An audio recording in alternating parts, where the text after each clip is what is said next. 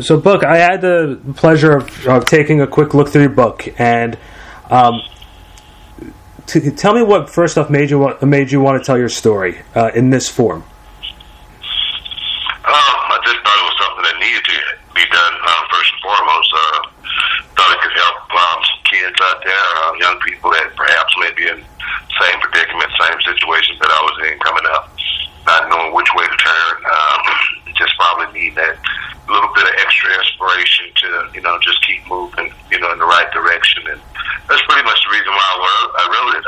JR, actually, Jim Ross, when I came to WWE, he was one of the first persons who, I had to talk to because he was, having my contract. But he also told me that I needed to tell my story a whole lot more. So I thought, about it a little bit, but took a little while, but I thought I should get the story out there. But I wanted to get it out there from a realistic perspective. I didn't want to sugarcoat it. I didn't want to make it a feel-good story, even though in the end it is a feel-good story.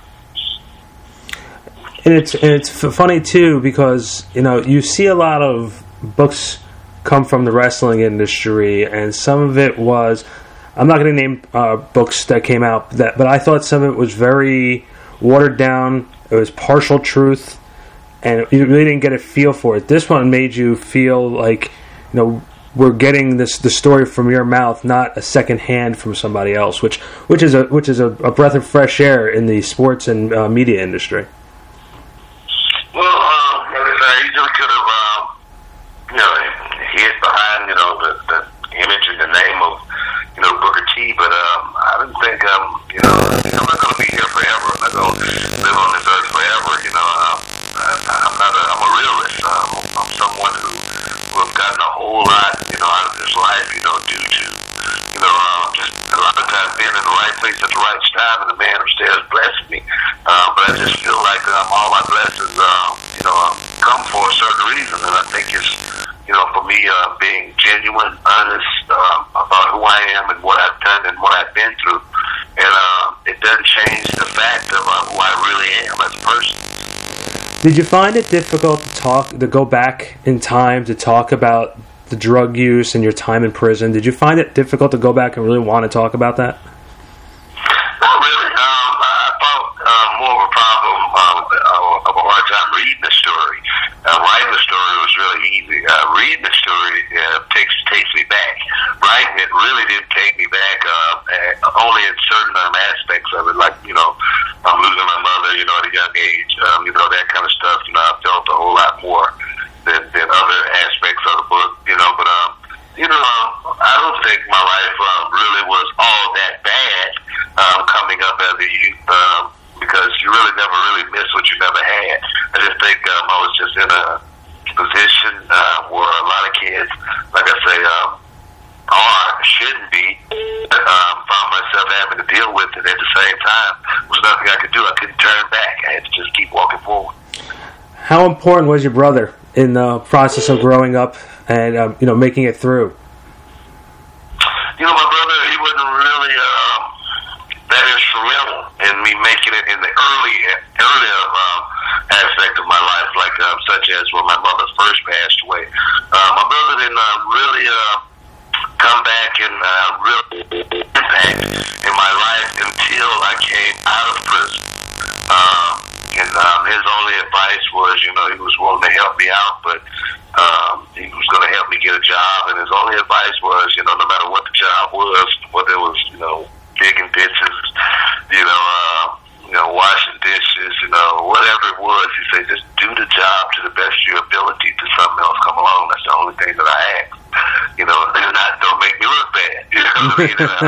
And I took that advice, you know what I mean? I took it and till something else better came along, and something better did come along. It wasn't wrestling. I just happened to, been working for some good people. And then after that, my brother, my brother was the one that was introduced to the wrestling game, and I was just following him, and I actually ended up where I am today, So my brother became very instrumental after I came out of prison. They show a lot of TV movies and a lot of different television shows about life in prison. Can you tell us the difference between what we see on television and what the truth is? television, there's a lot of truth in that. It really is. Especially according to what states you're in, has a whole lot to do with it. Here in Texas, Texas Department of Corrections is known for being a pretty hard place to do your time. It's from certain aspects. Of course, there's gang violence. In there, riots break out. You got your cliques over here. Your white guys over here, your black guys over here, watching the television. You got to watch it at certain times of the day because everything is structured to where it can try to keep the peace. But it's no different almost than being on the outside from a certain aspect. And if you go in there and look at it from that perspective, like I did, I always looked at myself as I put myself there. It was up to me to go through it, get through it, and move forward from it. But first and foremost, accept my responsibility. But it's a lot like being on the outside, other than you just don't have your freedom. What advice do you give to children who are orphans, who lost their parents at an early age, or never even met their parents, who are growing up in a home? What advice do you give to those children who watch you every week? First and foremost, if I could do it, anybody can do it. I lost my father when I was 10 months old. I lost my mother when I was 13 years old. I never blame, losing my parents for my downfalls. That's one of the biggest things kids seem to do. If something happened and they look to blame somebody, even blame God. That's the one thing that you can't do. Don't blame anybody. Just man up, step up, try to do the right thing, try to be true to yourself. First and foremost, having mentors in your life, it is very, very important. Trying to gravitate to that right mentor. Not being a follower is very, very important. Peer pressure. Don't fall under that thumb of peer pressure, wanting to be like a buddy or something like that. Be a leader, is what I tell young people. First and foremost, don't be a follower. Be a leader in this lifetime. That's the only way you're going to find the right path to success. Are you surprised on how times have changed, on how society is sort of, has every situation sort of covered? Like you're talking about, leadership and have good mentors, the types of programs they run with after-school programs and different programs.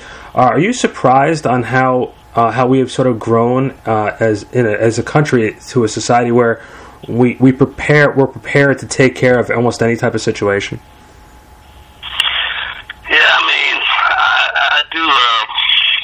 We have grown a lot, but in a sense we haven't, in so many different ways. I was working with Triple Threat just a few weeks ago in Chicago, and I see the struggles that these young kids have to go through there in that city, the landmines they have to dodge, the traps they have to, try to evade. There's so many ways to get caught up in that city. I actually talked to kids who say they would rather be in jail than be on the street, so it's really, really hard out there for young people, and they really don't have, a lot of times, don't really know which ways to turn, and if it's not, people like myself going out there and going to them, and letting them see that a person like myself, such as them, can make it up out of there. It's really hard for them to see light at the end of the tunnel. So I just think we as people got to do, we do a lot, but I think we got to do a whole lot more. Oh, I agree with you on that. Talk about when you finally made it with wrestling. Was it almost sort of like a dream? Like you sort of couldn't believe that, after everything you had been through, you're like, you're on the stage where you're on national television and you made it. Can you talk about how the transition was from, like you said, when you got out and you and your brother got into wrestling? Can you talk about that transition from sort of being in the regular world into the wacky world of what we know as pro wrestling? Well, wrestling for me was it was a hobby. It wasn't something I thought about doing, as a career to make money or anything like that. It was just a hobby. I'm always doing something different than being in the neighborhood with all of my buddies, doing nothing on the corners, drinking and smoking, just having no direction. Wrestling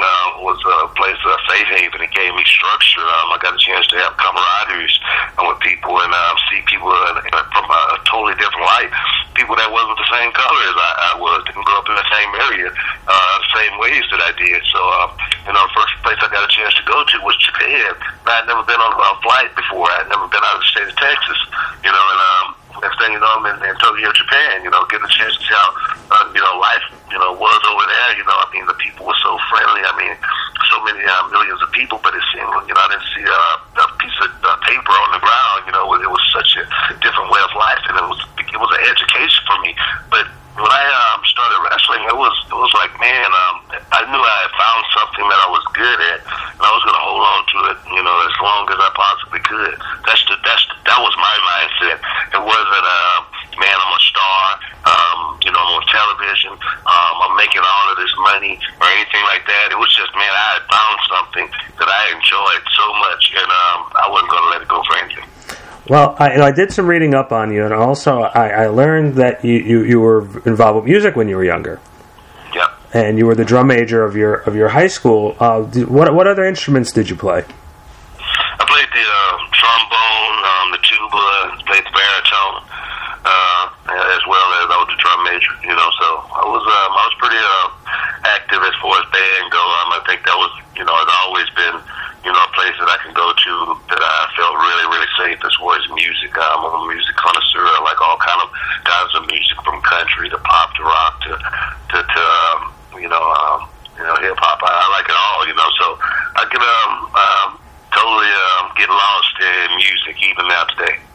It's funny because, Booker, you and I have something in common, because me too, I'm a low brass guy. I was marched in drum and bugle corps for years as a baritone player. And what are your feelings? We're jumping around a little bit because I just every single time I ask a question and you answer another 3 questions come into my brain. So, well, I got you. I figured I might as well get your opinion on this. Can you talk about the effect now in our country too? It seems like in schools the first thing they want to cut is the arts and the music program. As someone, as an athlete, what are your feelings when you hear that the first things that they want to cut is the music programs? Well, man, I totally, I am taken aback, when I do hear stuff like that. I do a lot of fundraising. I'm down here working with schools, whatnot. I'll do a show for them so they can raise some money for the art department, for the band department. I'll always try to specify those two as far as being my main objectives. But I don't like it at all, because music, art is something that I grew up on. Music and art is the reason why I'm here today. All of the characters that you see me play on television is always have been off of some spoof of some show that I've watched once upon a time. Just like Can You Dig It Sucker was, a phrase that was used in a movie called Cotton Comes to Harlem back in the day. Richard Roundtree was a guy who said suck a whole lot. My mannerisms in my wrestling, came from the Shaw Brothers productions, all of the karate movies, that I watched when I was a kid. My style and my rap, was like Muhammad Ali, was fast, flow like a butterfly, sting like a bee, so it was. I say art is literally a way of life, and it may be totally a detriment to that kid that finds his way through life through art such as I did. And like you said, you found your niche when you were wrestling, and and people don't realize it's just not acting on television. You have to be an unbelievable athlete. You also played football and basketball, if I was reading this correct. Can you talk about the difference in physicality between playing football and basketball compared to pro wrestling? Well, actually, I didn't actually play organized sports in football. I just played in the neighborhood, but I can totally tell you the difference in the two. Football players, basketball players, they grew up. That's the difference. That's why you got to be a really, really good artist. I was really mostly off at the dance when I was coming up, but being a football player, being a basketball player, everything is so structured towards winning. When you're in those sports, if you totally can lose focus, as far as art goes, everybody wins. And professional wrestling, everybody wins. And the thing is, we got to work together, to make sure we make it to, that 21-day loop. You know what I mean? So, and that's why I say wrestling is more art than football, basketball, or baseball, or anything like that. Taking away nothing from any of those sports because those guys really work really, really hard. And I challenge anybody, to try to, take that step, move into that direction, because it's going to be really, really hard on them. I say, don't step into somebody's sport if you really don't know what you're getting into. Are you, when you're not on the road, are you a sports fan? Do you watch sports on television? Definitely. I mean, I watch MMA. I watch a lot of boxing. Definitely a huge golf fan.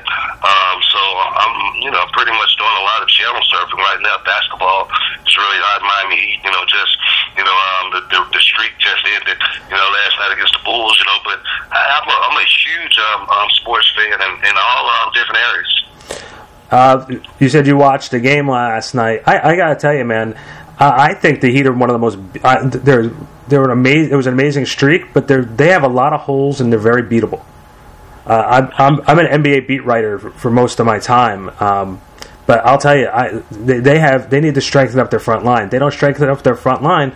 All you have to do is just hit the boards, and the Heat are going to struggle. You can slow them down. Well, the one thing I think, just like last year, they're going to peak. They're going to peak at the right time. It's still early right now. They're in a great position to have home court advantage. So right now, I think they're moving in the right direction. I think playoff time, they're just going to heat right back up and go on a roll. I think they're going to win it again. Oh, I think so too. It's just when you see something so good. Sometimes it's our job as writers, as people who cover the league, is they need to still make things interesting. So they of course have to find every little thing they can find to. Definitely, I mean, look at Tom Brady and the Patriots. I mean, when those guys are winning, everybody want to lose. That's just the way of life, I think.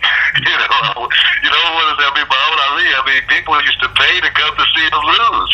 So I think that's just a way of life more than anything. People love a winner and hate a winner all at the same time. It's funny too. We were just discussing the NBA, and I'm talking with Kevin Nash, and I'm talking with Shawn Michaels, and Shawn Michaels is a very big San Antonio Spurs fan, and Kevin is a very big Los Angeles Lakers fan. He was dwindling a little bit the last time we spoke because he liked the Oklahoma City Thunder. Are you a Houston Rocket fan? No. Okay. That's not even 495. So that's just Hakeem Olajuwon. That's just those guys right there really, really doing it. I mean, we just don't have a good team. Of course, I support the team. I go to a lot of the games. Man, Clutch, the mascot, we're really, really cool. We actually got a skit that we do at every basketball game that I show on the Shrine. But I love the team, but I just don't like the direction that we're going as far as our management perspective. We just do not want to pay the big money to get the big stars here, and we've always been that way. If Hakeem Olajuwon didn't go to U of H, we wouldn't have never got him. It's funny too. You say that. I think James Harden was the right step. Getting a guy like him and getting Jeremy Lin. They just need front line help. If they got some front line help, they can make some noise. But then it's after getting those guys, it's keeping those guys. So it's a mixed match. Yeah, like I say, that's just Houston.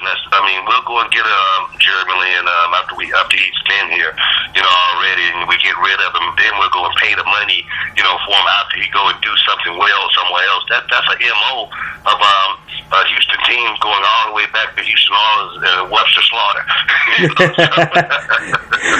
Well, Book, let's talk a little bit about the WWE product, and of course your time in WCW. You entered WWE in 2001, and I was actually in East Rutherford, New Jersey, when you made your debut at King of the Ring back in 2001. What did you learn from your time in WCW that helped your success in WWE? I don't know if I learned anything in WCW that helped me make it in WWE. In WCW, I was the ultimate, the consummate wrestler. I went out and performed in the ring. I didn't have a lot of mic time until I became heavyweight champ. When I was tag team champ with my brother, we made our promos on the way to the ring. Of course, we'd get promos every now and then, plus the infamous, blooper that I made once upon a time. But I don't think anything I took away from WCW helped me, except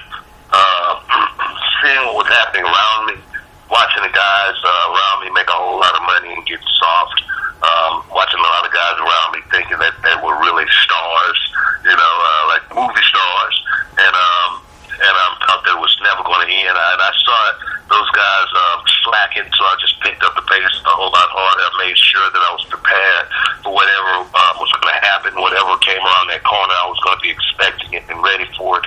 So I think that's what I took away from WCW more than anything, knowing that I had to be prepared because the end was coming, and it was coming soon.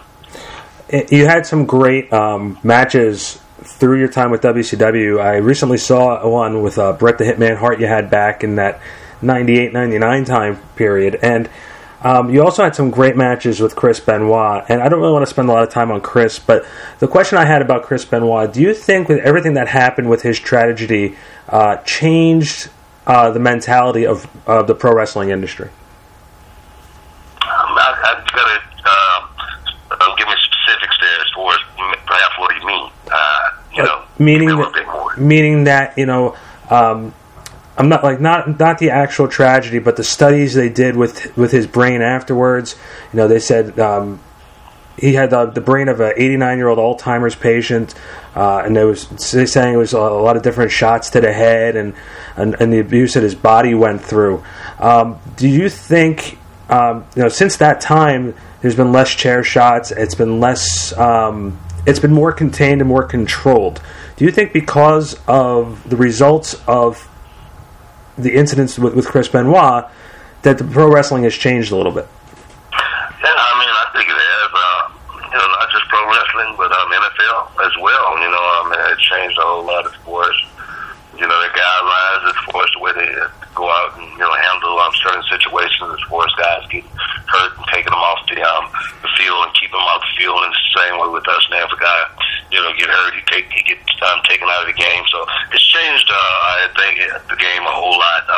From a good perspective, our wellness program is something that's totally something that I wish that we had when we were coming up from so many different ways. These young guys now that perform, they're going to have a whole lot better chance at walking away from the game opposed to limping out of the game or staying in the game longer than they should, because the doctor is going to tell them, hey, your time is up.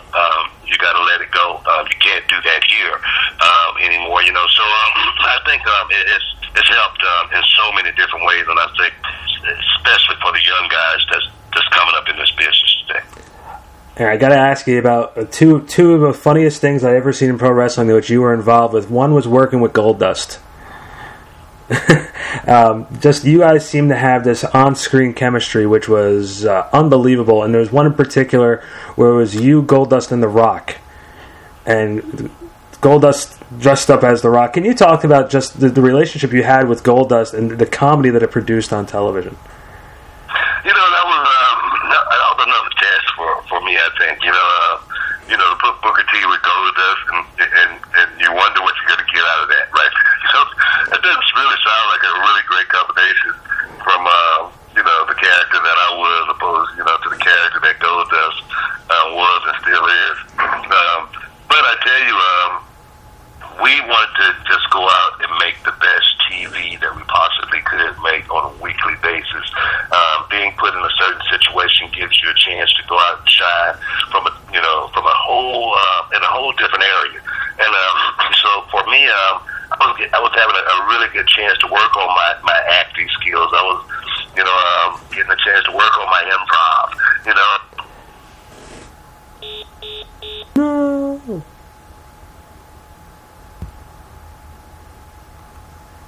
What happened? I don't know what happened there, Buck. I don't know if that was you. I don't know if it was me, but I'll take the blame. Broke up. I can barely hear you. I said I don't know what happened there, but I'll take the blame. Sorry, man, because I didn't touch you today. Neither did I. I was just sort of just sitting here going, "Oh, okay, that died." All right. No, but I was talking about Goldust. Our chemistry was great. Our timing was great. The fans, like I say, in the beginning, I wondered myself how was he going to accept this. But like I say, on the other hand, I say, man, this is a great opportunity to really explore my character.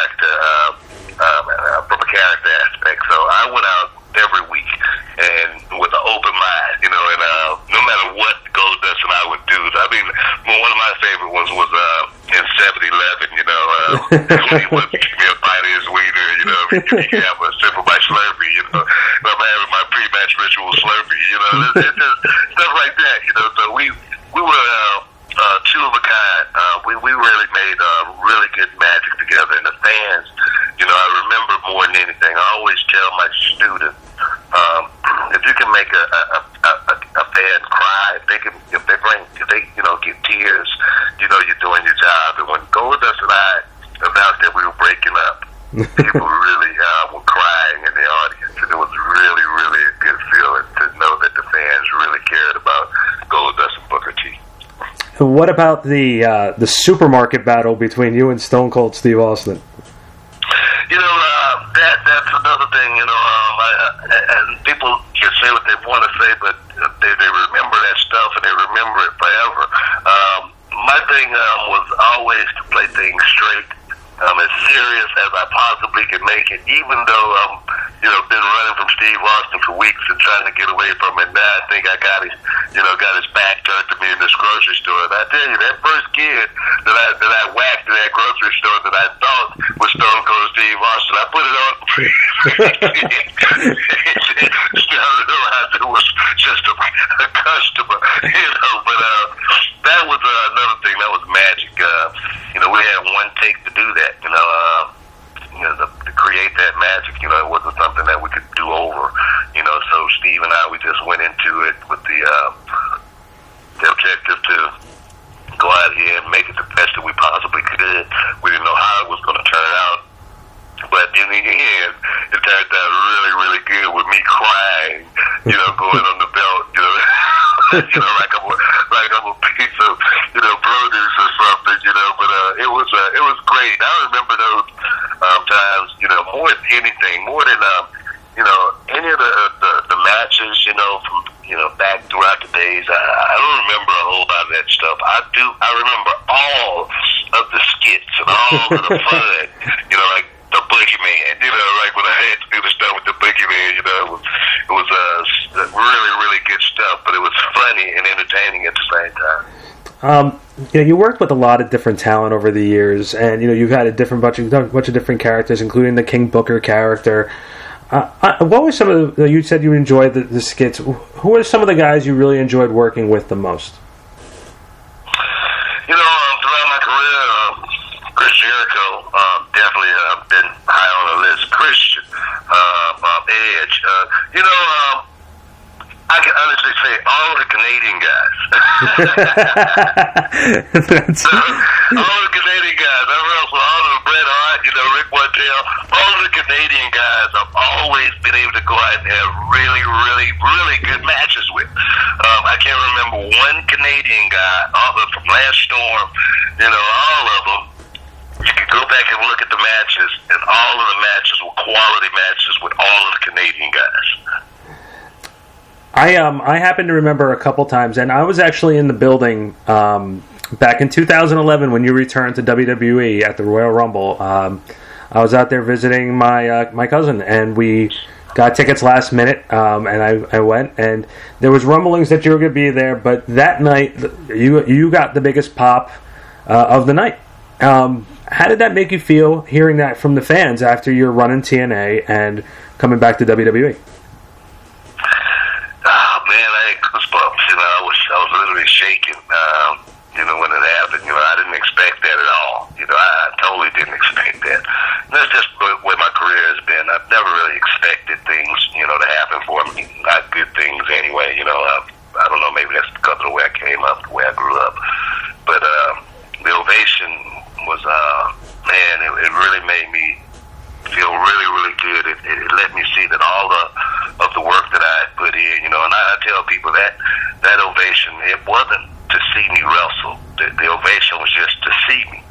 And they let me know how much they appreciated all the body of work that I had put in for so many years. And it wasn't really about the wrestling at all. It was just about the relationship that I've had with the fans for over 20 years. And that's something I'll never forget. So now you're going into the Hall of Fame. Must be overwhelming and even humbling to a point.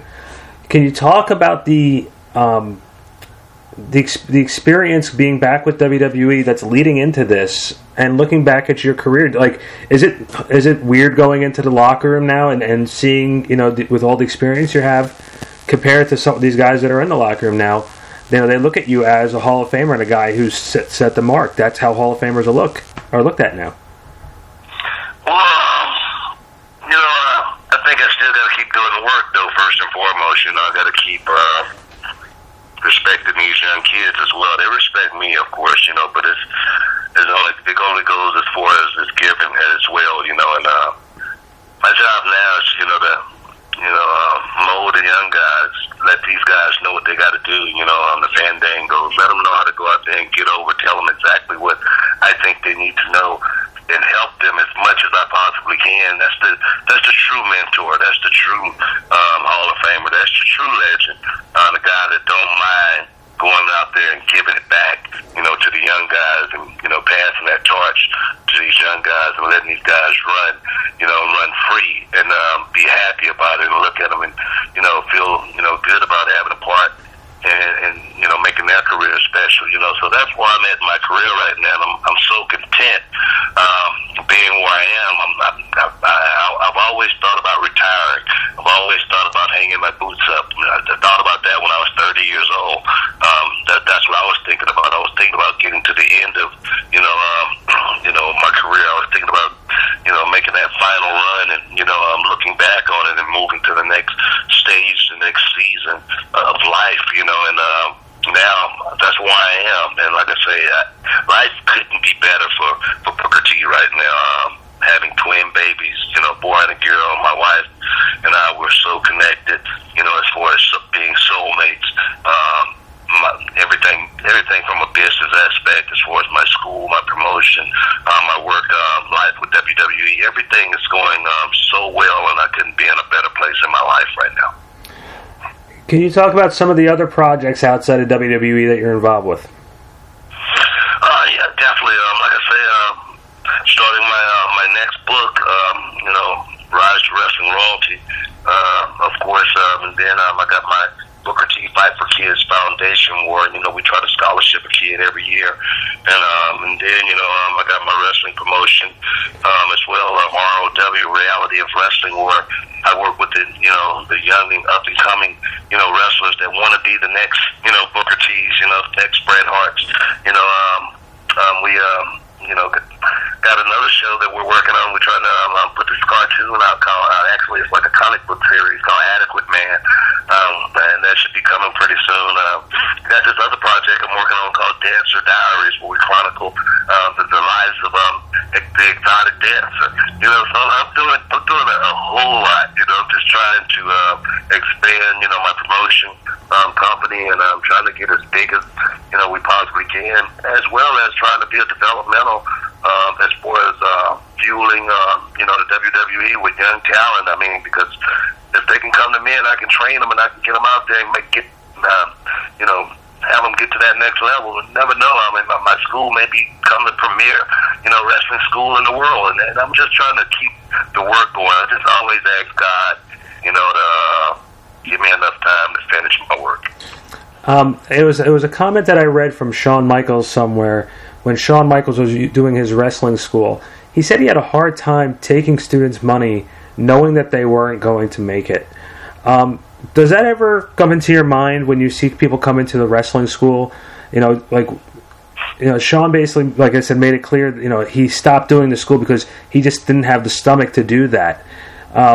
Does that type of thought ever come into your mind when you see some of these guys come in and you just look at them and say, unless they have an unbelievable work ethic, they're just not going to make it? I tried to talk kids out of joining my school. One of my prime students, I tried my best to talk him out of school, and when he first came into the school, he was 17 years old. He couldn't even do a roll. Spanish kid named Luis, and then I told him, go, come back, in a year. He came back in a year, and then he still couldn't do a roll. I said, go train for 3 months and come back and see me again. He came back, again after 3 months, and he still, didn't do anything. But I took him in finally because he said this was his dream. This was something that he wanted to do. And about 3 months later, one guy couldn't show up to do the show, and I asked Luis. I said, Luis, he's been training for 3 months. I said, if you can get in the ring and show me something, I'll put you on the show. He got in the ring and he showed me something well enough to get on the show, and he hadn't gotten out. He hadn't been taken off the show since. He was my one year. He had learned so much just sitting on the sideline, taking notes, learning, from an outside perspective, getting in the ring, training in secret, you know what I mean? And then I'm like, wow, so my thing is I never judge a book by its cover as well. My thing is about the journey, the camaraderie, the friendships that you make along the way, as well as not looking back when you're 50 years old saying, man, I wish I had tried that when I had a chance, whether you make it or not. It's so true. And the Booker, I'm going to ask you to do one more thing for me, and I really appreciate the time you have. If you can just cut a liner, because I host a radio show that's on every Sunday morning. It's called Real Sports Talk Radio. And if you can just do a liner saying, this is Booker T, you're listening to Real Sports Talk Radio. All right, you got it. 3, 2. This is Booker T, 5-time WCW champ, and you're listening to Real Talk Radio. Now can you dig that, sucker? That was almost perfect, but it's Real Sports Talk Radio. Real Sports Talk Radio, my bad. But that was awesome, though. Real Sports Talk Radio. Here we go. 3, 2. Hi, this is Booker T, 5-time WCW champion, and you're listening to Real Sports Talk Radio. Now can you dig that, sucker? Booker, that was awesome.